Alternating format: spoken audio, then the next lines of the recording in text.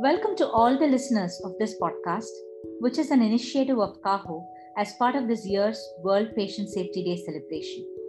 It's an honor to welcome our esteemed speaker for today, a precious gem of CAHO, Ms. Gracie Mathai, who is the Chief Executive Officer in Baby Memorial Hospital, Calicut, Kerala. Ms. Gracie has been the NABH assessor from its inception. She is also a state chairman in CAHO. Thank you very much for this podcast, Ms. Gracie. And now over to you, Ms. Gracie Mathai, a leader with great skills and the lovely lady with the sweetest voice. Today's topic for the podcast is medication reconciliation and self-medication safety, the need of the hour. Medication reconciliation means that the medicines the patient should be prescribed match those that are prescribed.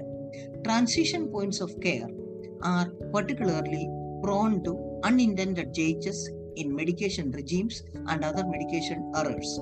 Patient's care is transferred from one clinician to another.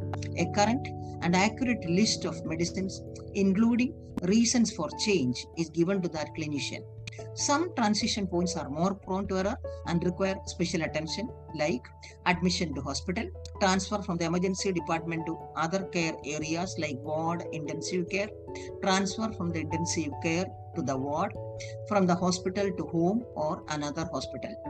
Unintentional changes to patients' medicine regimens often happen during hospital admissions and can cause potential harm during a hospital stay or after discharge.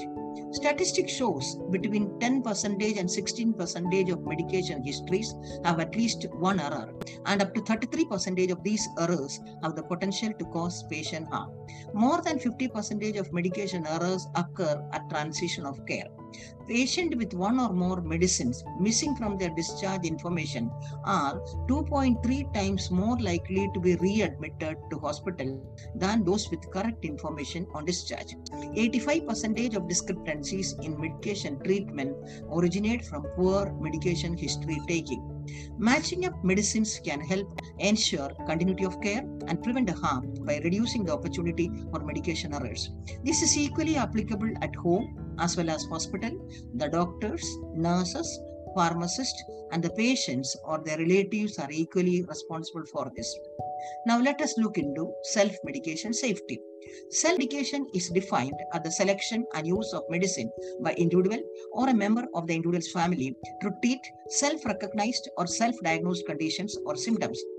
Few benefits have been linked to appropriate self-medication, among them increased access to medication and relief for the patient, the active role of the patient in his own healthcare, better use of physician and pharmacist skill, and reduced burden of governments due to health expenditure linked to the treatment of minor health conditions. However, potential risk of self-medication practices include incorrect self-diagnosis, delay in seeking medical advice when needed, infrequent but severe adverse reaction, dangerous drug interactions, incorrect manner of administration, incorrect dosage, incorrect choice of therapy, masking of a severe disease, and risk of dependence and abuse. Hence, it is advisable to seek medical help before consuming any medications. Thank you.